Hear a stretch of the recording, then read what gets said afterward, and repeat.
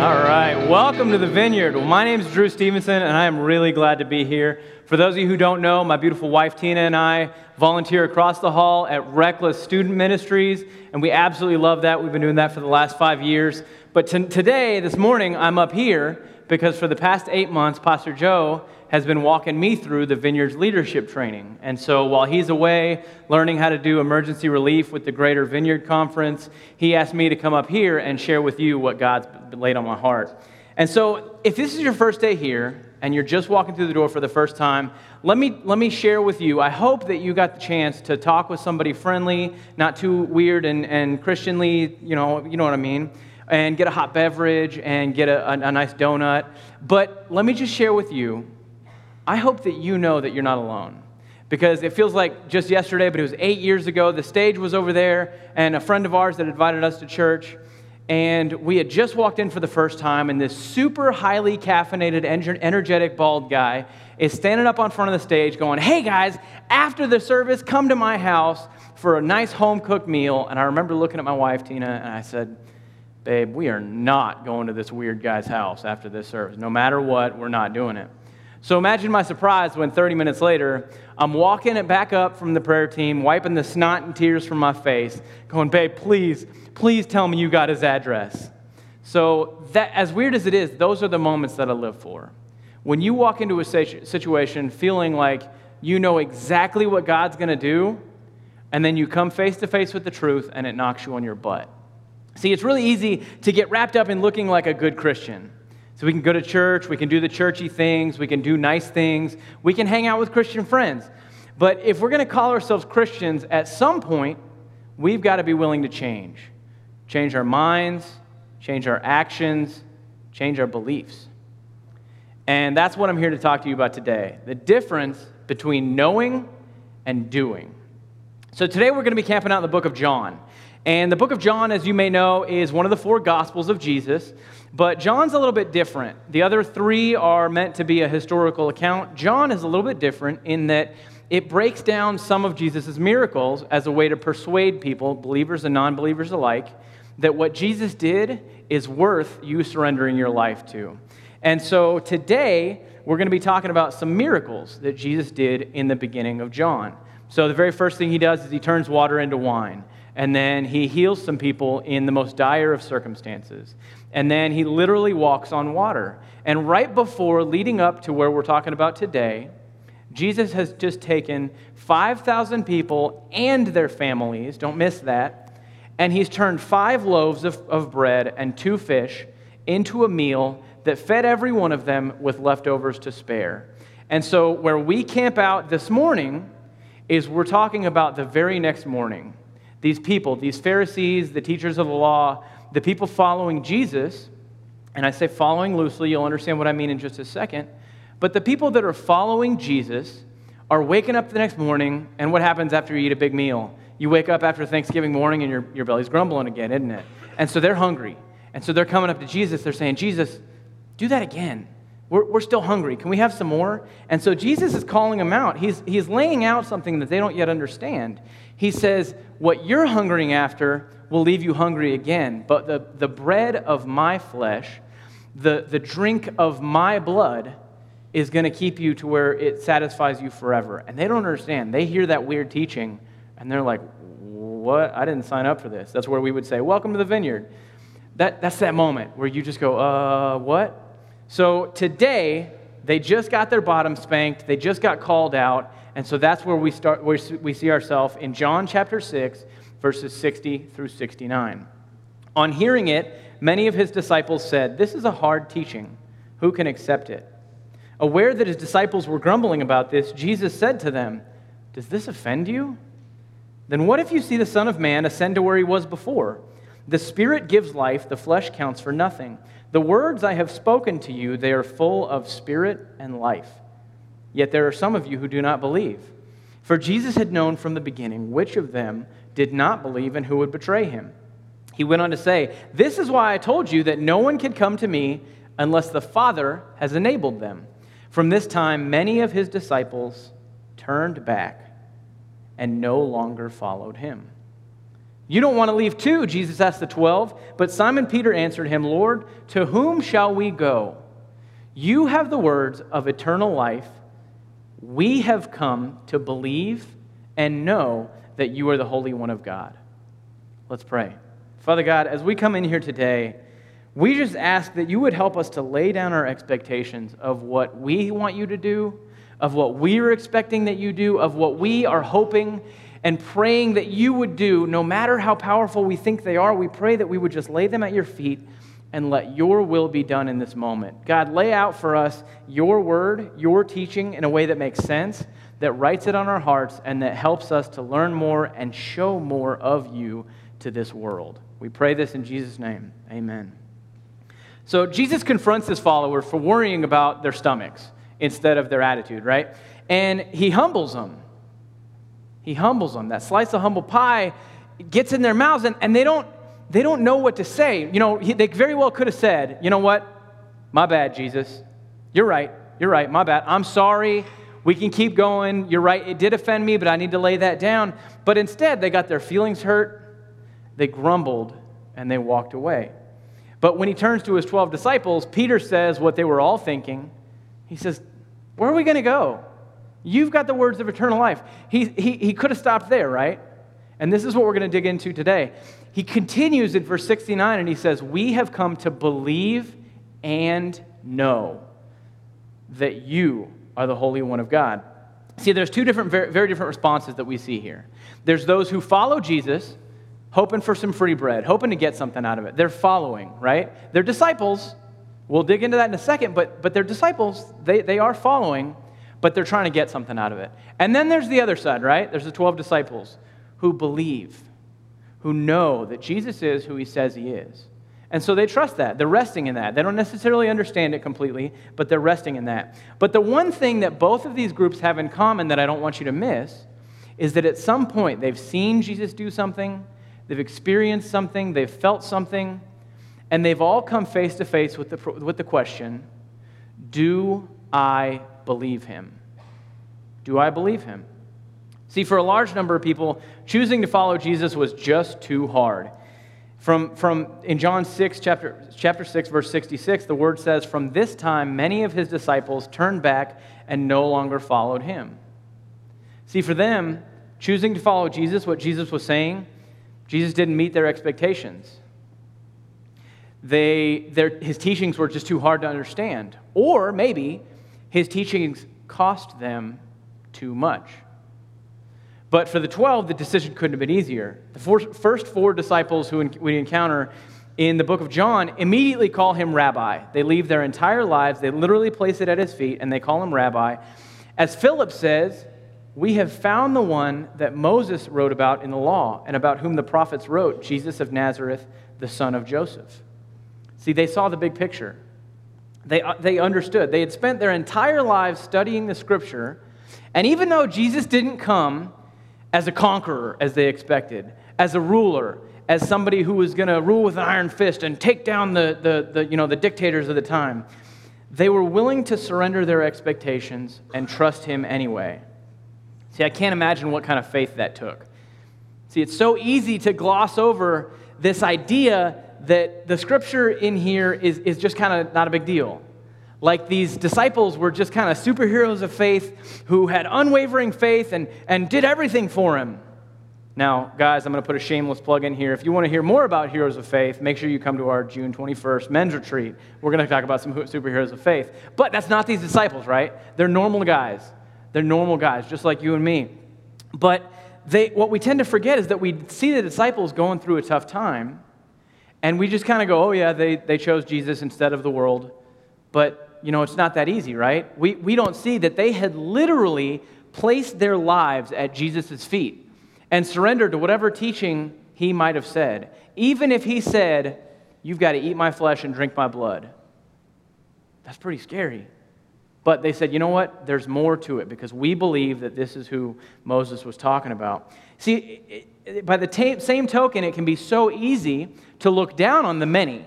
Those many disciples in John chapter 6, verse 66, that turned away, who heard this word and chose not to do it. But I'm here to tell you that I, as much as anybody else, am guilty of this today. of being that person that the moment it gets too hard, the moment it gets too weird, the moment I don't understand, I go, you know what? I didn't sign up for that. But that's what we're called to do. See, it's like I tell my middle school guys at Reckless on Wednesday nights. It's never as easy, it's never placed to us as easy as, okay, Drew, today, do you want to glorify God or do you want to sin? Today, Drew, do you want to go to heaven or do you want to go to hell? No, I have a feeling that if it was that easy, we'd all live a lot simpler lives and a lot more of us would get into heaven, right? But it's not like that. No, instead, we've got routines and deadlines, errands and soccer practice, we've got temper tantrums, we've got health problems, we have amazing technology and terrible advice, and at the most inconvenient moment, we're faced with a difficult decision that will change the course of the rest of our lives. See, what I hope you don't miss out on, though, is that just because the many disciples chose the wrong decision doesn't mean that they're immediately banished to hell. What I want you to see is that the many disciples, we don't get to see what happened to them. We don't get to see them the next day or the next week or the next month. But what I don't want you to miss out on is that those many disciples had just as much opportunity to go to bed that night, wake up the next morning and go, you know what? I messed up. I made the wrong decision. And wake up and walk to the next town where Jesus was preaching and go follow him. Make that decision to change their lives, to change their mind, to change their actions, to change their beliefs, and say, you know what? I do believe him. And so what I want you to not miss out on today is that we today have the same opportunity. Every single day is another opportunity for us to stand up and change our mind. But in the same way, if you see yourself in this story, if you're sitting here listening to me, and like me, you sometimes tend to see yourself as the many, there's hope. Don't miss out on that hope. See, you got to hang with me for a second, but just hang on because it'll make sense in a minute. So have you noticed that there's a pattern in this text with the word disciple? So you'd be wise to recognize that the Bible talks about all kinds of different disciples. There's, in the Greek, in the original Greek, the term disciple means one who engages in instruction from another. And so it's talking about, another word for it is a pupil or an apprentice. And so, as we've shown, it's clear that the many disciples are somehow set apart from the 12 disciples. See, in biblical times, a disciple or an apprentice would come to a master and they'd give their lives to the teacher in exchange for instruction. And the instructor would then take care of their food, their lodging, and their teaching in exchange for doing whatever you tell me to do. But of course, as you can imagine, they're not going to start with their most prized trade secrets, right? They're going to hand them a broom, and they're going to say, you, go over there, sweep the floor, watch me work. And any apprentice would go, but I want to learn how to be a woodworker. Why am I sweeping? That doesn't have anything to do with it. And then over time, if you're faithful and you're responsible and you prove yourself and you pay attention, you might have the opportunity to learn more and more and more and to be given more and more responsibility until maybe one day you could become the master. So I'll give you a good example of this. Have you guys ever seen the movie The Karate Kid? Yeah? So if you haven't realized, I'm a movie guy, and this is one of my favorite movies because of the way that Daniel-san learns from Mr. Miyagi and the way that Mr. Miyagi teaches him, okay? So for those of you who don't know, there's this kid who's new to town. His name's Daniel LaRusso, and he's getting picked on by the quintessential bad boy of his school, who also happens to be the local star of their karate dojo, the Cobra Kai gym, right? And so these guys are clashing, butting heads, right?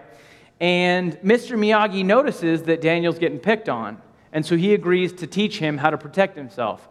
And so Daniel's going through this process, and he's thinking he's going to learn all the cool kicks and punches and stuff like that. But what's Mr. Miyagi do? Now, instead, he puts him to work, waxing on and waxing off, sand to the floor, sand to floor, sand to floor. And then he teaches him how to paint the fence, how to paint the house, right? And so after 4 days of this, Daniel, just endless repetitive movements.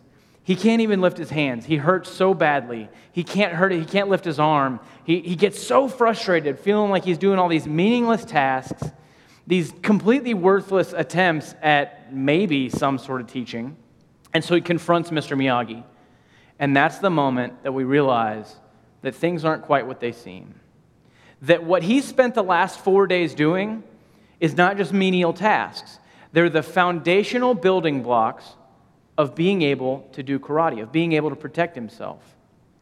That it wasn't just a bill of cheap goods, but instead that he was learning all along and he had no clue. See, just like I walked into the vineyard with a crummy attitude, Daniel let his expectations get the better of him, and he quite literally got knocked on his butt. But he continued to do it, and after months of dedication and hard work and training, he got to prove himself on the tournament stage. And as you know, he beat his bully, and he even learned his master's prized technique, the flying crane technique, right? So, my point is this. Just because we've gotten our butts kicked by our bad decisions and our bullies doesn't mean that we have to stay where we are. Every single day is a new opportunity to increase our faith, grow bolder, and become more like Jesus. So I've got 3 points that I want to share with you that I think are the fundamental building blocks of having an unshakable faith. Number 1, belief is required. See, if there's anything that we can learn from Jesus' followers, it's that if we can't trust Jesus before he does amazing things, we're not going to trust him after he does amazing things. You see, the many had no problem believing that Jesus was Jesus. Scholars and historians from all different nationalities, all different biblical backgrounds, all different religions have no problem acknowledging that Jesus was a historical figure. There are references to Jesus the Messiah from all different texts and all different backgrounds, but eternal life is not promised to those who acknowledge that Jesus was a historical figure. Eternal life is promised to those who receive the life that Jesus paid for our sins. Let's dig into a verse that you've heard 100 times. John 3:16 through 18. For God so loved the world that he gave his one and only Son, that whoever believes in him shall not perish but have eternal life. For God did not send his Son into the world to condemn the world, but to save the world through him. Whoever believes in him is not condemned, but whoever does not believe stands condemned already, because they have not believed in the name of God's one and only Son. See, rather than believing and knowing, as Peter puts it, the many seem to have a different belief entirely of who Jesus is. And the difference in the disciples' belief can be traced back to the original Greek translation of the word to know. I'm going to get deeper for a second. So there's 2 different forms in the Greek of the word to know. So there's eido, E-I-D-O, which means to perceive by sight or an intuitive knowledge. So, for example, I see, but you might not understand. So then there's the other one, which is gnosko, which is to perceive by an experience or an intimate knowledge. So the only way that in English we can explain this is through voice inflection. So, for example, I know Phil Strout, the national director of the Vineyard, but I know my wife, right? You understand? You see that there's a difference, eido versus gnosko. So as we dig into the followers' true motives, we see that the many seem to know Jesus in the eido sense of the word, right? They're just following, they're seeing, they know. But the moment that their bellies get hungry, the moment that they want something else, they don't get it, they don't understand. Just because the disciples had not only walked along Jesus doesn't mean that they weren't there. They had surrendered to him. That's what set them apart. They had completely surrendered to him. But just because they were all in doesn't mean that they completely understood the point, completely understood the message.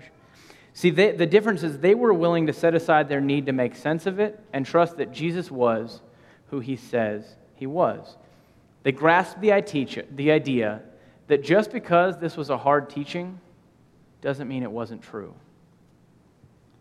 So, just like Daniel-san, who had to learn that the point of karate wasn't to beat up anybody who looks at you sideways, we've got to understand that if we want to experience the life that Jesus has for us, we have to do more than just show up. Coming to church every week is a really important spiritual discipline. But if we're coming to church on Sunday and we're not digging into the message, and we're not worshiping with joy and making ourselves a little bit uncomfortable doing what Jesus wants us to do, then we're no different than the many that are following Jesus just for some free bread. See, if we want to get the reward, we have to be on board with Jesus' mission even when we don't yet fully understand it. We have to do more than just intellectually believe that Jesus is the way on Sunday and then go live like trash the rest of the week. And let me tell you, I am just as much an example of anybody else of trying to figure that out. So which leads us to our second point. Belief is a process. See, so it may surprise you to learn that I wasn't born in the church. I wasn't raised in the church. Now, I was raised with the values of integrity, and I learned the 12 points of the Scout Law, but nobody ever said the name of Jesus in my household. The only time that I can remember learning about Jesus was when I was 6 years old. My daycare lady brought us to their Episcopalian church, where apparently somebody told me that God can take away your pain, which manifested itself in my 6-year-old body by any time my older brother did something mean to me. My parents would find me in the floor, curled up in the fetal position, saying, "Oh, God, oh, God." Okay, I wasn't 6, I was 14, but it's okay, I grew out of it, it's fine. But, it wasn't until I was 17 years old that I completely understood that I had gotten the relationship with Jesus all wrong. See, I had just surrendered my life to Christ, and I was slowly coming to the realization that I wasn't as good of a person as I thought I was. I read my Bible, and I had the hunger to learn about God's Word, and I was doing the Christian things that my Christian friends were doing, right? But at the end of the day, I was just like the many, and let me explain why. The further I got into my walk with Jesus, the more I held to the belief that I could hold my walk with God in one hand and hold my sin in a death grip in the other hand. And after a 2-year spiral of just downward spiral of lies, I hit rock bottom, and I realized that if I wanted to do it Jesus' way, I'd have to let go. And I'd have to figure out how to do it Jesus' way. See, from an outside perspective, it looked like I was a good Christian dude, right? It looked like I was doing the right thing with one major flaw. Rather than walking into Jesus' presence and figuring out how to mold my life into Jesus' presence, I was trying to worry about what other people saw of me. I was completely missing out on the point that behavior change can never take the place of heart change. And finally, I lost my point, sorry. So for years, I felt like my screw-ups, good point, I felt like my screw-ups made me less qualified to represent Jesus. But if there's anything that I've learned from my mistakes, it's that failure is all part of the process. There's a verse that really helps me out in this when I'm going through that roller coaster of life, and it's in the book of James. "Consider it pure joy, my brothers and sisters, whenever you face trials of many kinds, because you know that the testing of your faith produces perseverance. And let perseverance finish its work so that you may be mature and complete, not lacking anything. Blessed is the man who perseveres under trial, because when he has stood the test, he will receive the crown of life that God has promised to those who love him." See, it's so powerful to me that James doesn't say, if you face trials. James doesn't say, some of you might face trials. No, instead, there's something so reassuring that when you're going through a hard time, an unknown situation, and you've got a little still small voice that says, hey, you're doing the right thing. You're in the right spot. You're going the right way. How many of us have had that feeling when you're following your GPS and you feel like you've gone 1 mile too far past where you should be down a scary country road, and then all of a sudden you get that little voice going, destination is on the right, and you look over, sure enough, there it is. There's something so encouraging that the Bible tells us that the hard time produces perseverance, and perseverance makes us complete. Did you know that King David coveted Uriah's wife, Bathsheba, committed adultery with her, lied to Uriah, and then eventually had Uriah murdered? Did you know that on the day that Jesus was crucified, Peter denied him 3 times? Did you know that Paul got his start in ministry as one of the greatest persecutors of Christians, beginning with the consent and allowance of the martyrdom and the murder of Stephen? But that's not the end of the story, is it? See, David repented and accepted the punishment that God had for him, including the death of his son. Peter was restored, and after Jesus resurrected, he declared his love to Jesus 3 times, and he ended up becoming the person that led thousands of people back to Jesus. And Saul became Paul and ended up writing almost half of the books of the New Testament and was known later as the apostle to the Gentiles. See, if there's anything that we can learn from failure, it's that God doesn't waste our time. He can take our past and our present so that we can serve him with our future. And finally, belief is only the beginning. So if our burden to follow Christ is to believe, and we understand that belief is a process, what's next? See, we're left with the same exact question that every single person that decides that they're going to surrender their life to Jesus comes to, and that is, what now? Now what do I do? See, we are called to follow belief with action. As the book of James says again, do not merely listen to the word and so deceive yourselves. Do what it says. Anyone who listens to the word but does not do what it says is like someone who looks at his face in a mirror and after looking at himself goes away and forgets what he looks like. So what exactly does the Bible say that we should do? This is by no means an exhaustive list, but the teachings of Jesus that I tend to camp out on are these three. Number one, deny yourself, take up your cross, and follow Jesus. Make disciples of all nations, and love the Lord your God, and love your neighbor as yourself. See, you've got to get into the Bible for yourself and figure out what it is Jesus wants you to do. But either way, every single one of us has to be humble enough to surrender what we feel like we need, our plans and desires to God, and allow ourselves to be changed by the Holy Spirit. And then as Pastor Joe was saying last week, we've got to be able to keep the main thing the main thing.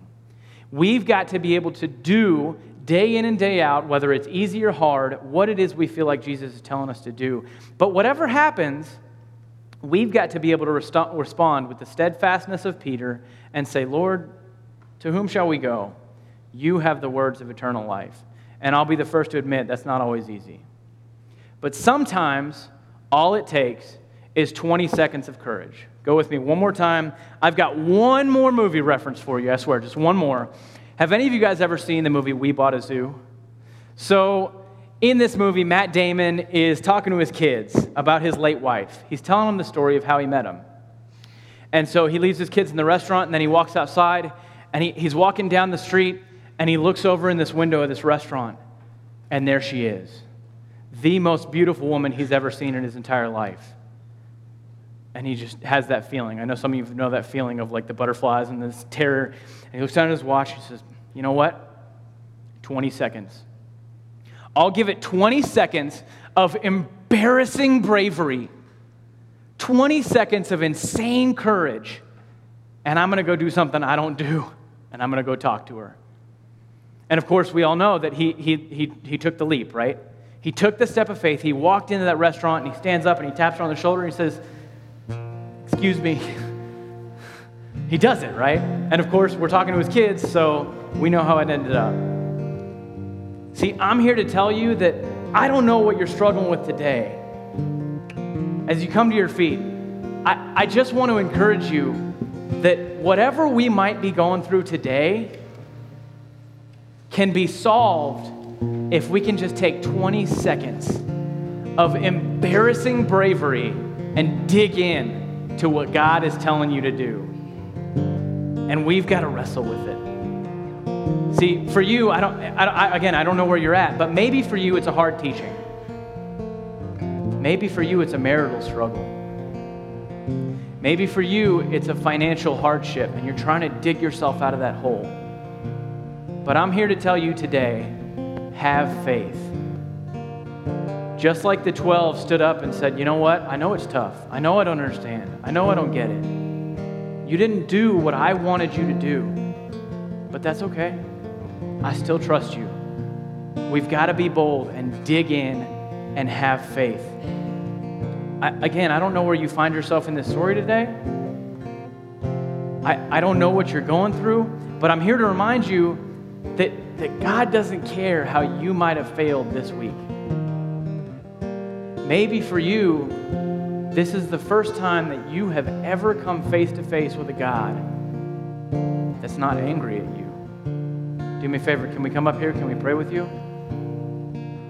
Maybe for you, you're going through your spiritual training ground and you're bruised and you're beaten and you just need some encouragement. You need to know that what you're doing is worth it, and it's going to be worth it later, and it's going to be okay.